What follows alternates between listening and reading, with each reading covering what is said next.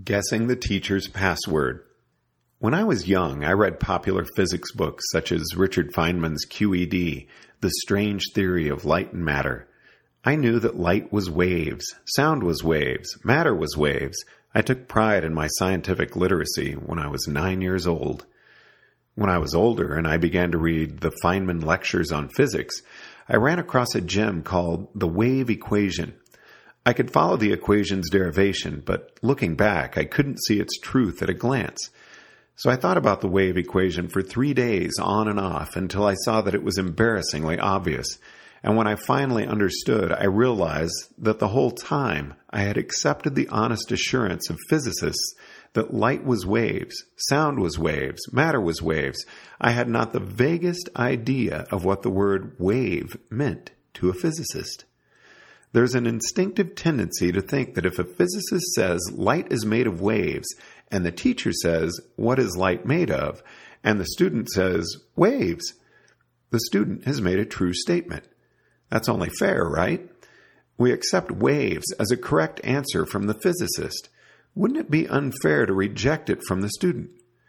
Surely the answer, waves, is either true or false, right? Which is one more bad habit to unlearn from school. Words do not have intrinsic definitions. If I hear the syllables be, ver, and think of a large rodent, that is a fact about my own state of mind, not a fact about the syllables be, ver. The sequence of syllables, made of waves or because of heat conduction, is not a hypothesis. It is a pattern of vibrations traveling through the air or ink on paper. It can associate to a hypothesis in someone's mind, but it is not of itself right or wrong.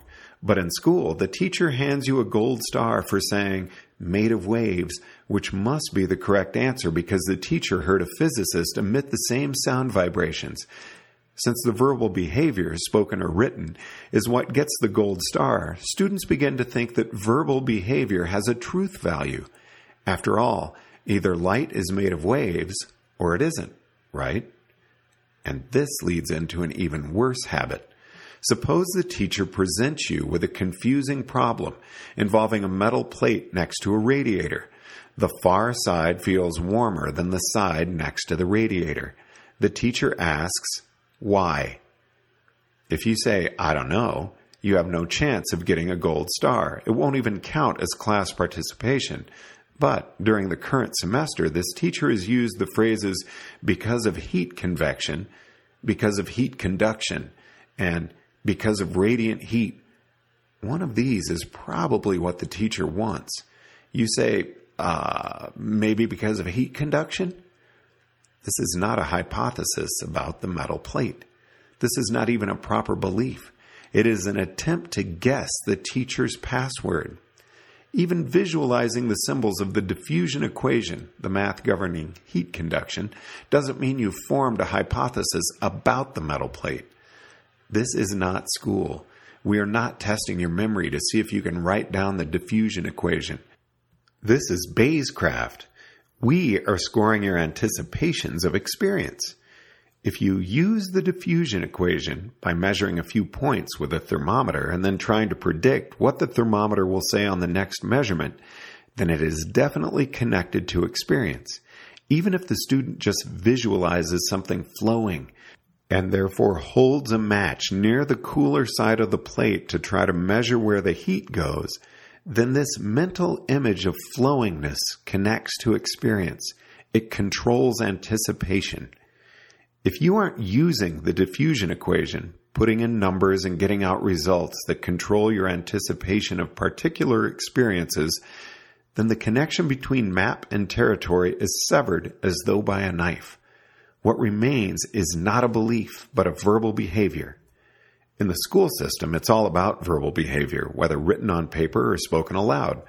Verbal behavior gets you a gold star or a failing grade. Part of unlearning this bad habit is becoming consciously aware of the difference between an explanation and a password. Does this seem too harsh? When you're faced by a confusing metal plate, can't heat conduction be a first step toward finding the answer? Maybe, but only if you don't fall into the trap of thinking that you are looking for a password. What if there is no teacher to tell you that you failed? Then you may think that light is Wackalaxis is a good explanation, that Wackalaxis is the correct password.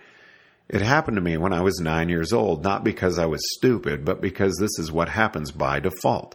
This is how human beings think, unless they are trained not to fall into the trap. Humanity stayed stuck in holes like this for thousands of years. Maybe if we drill students that words don't count, only anticipation controllers, the student will not get stuck on heat conduction?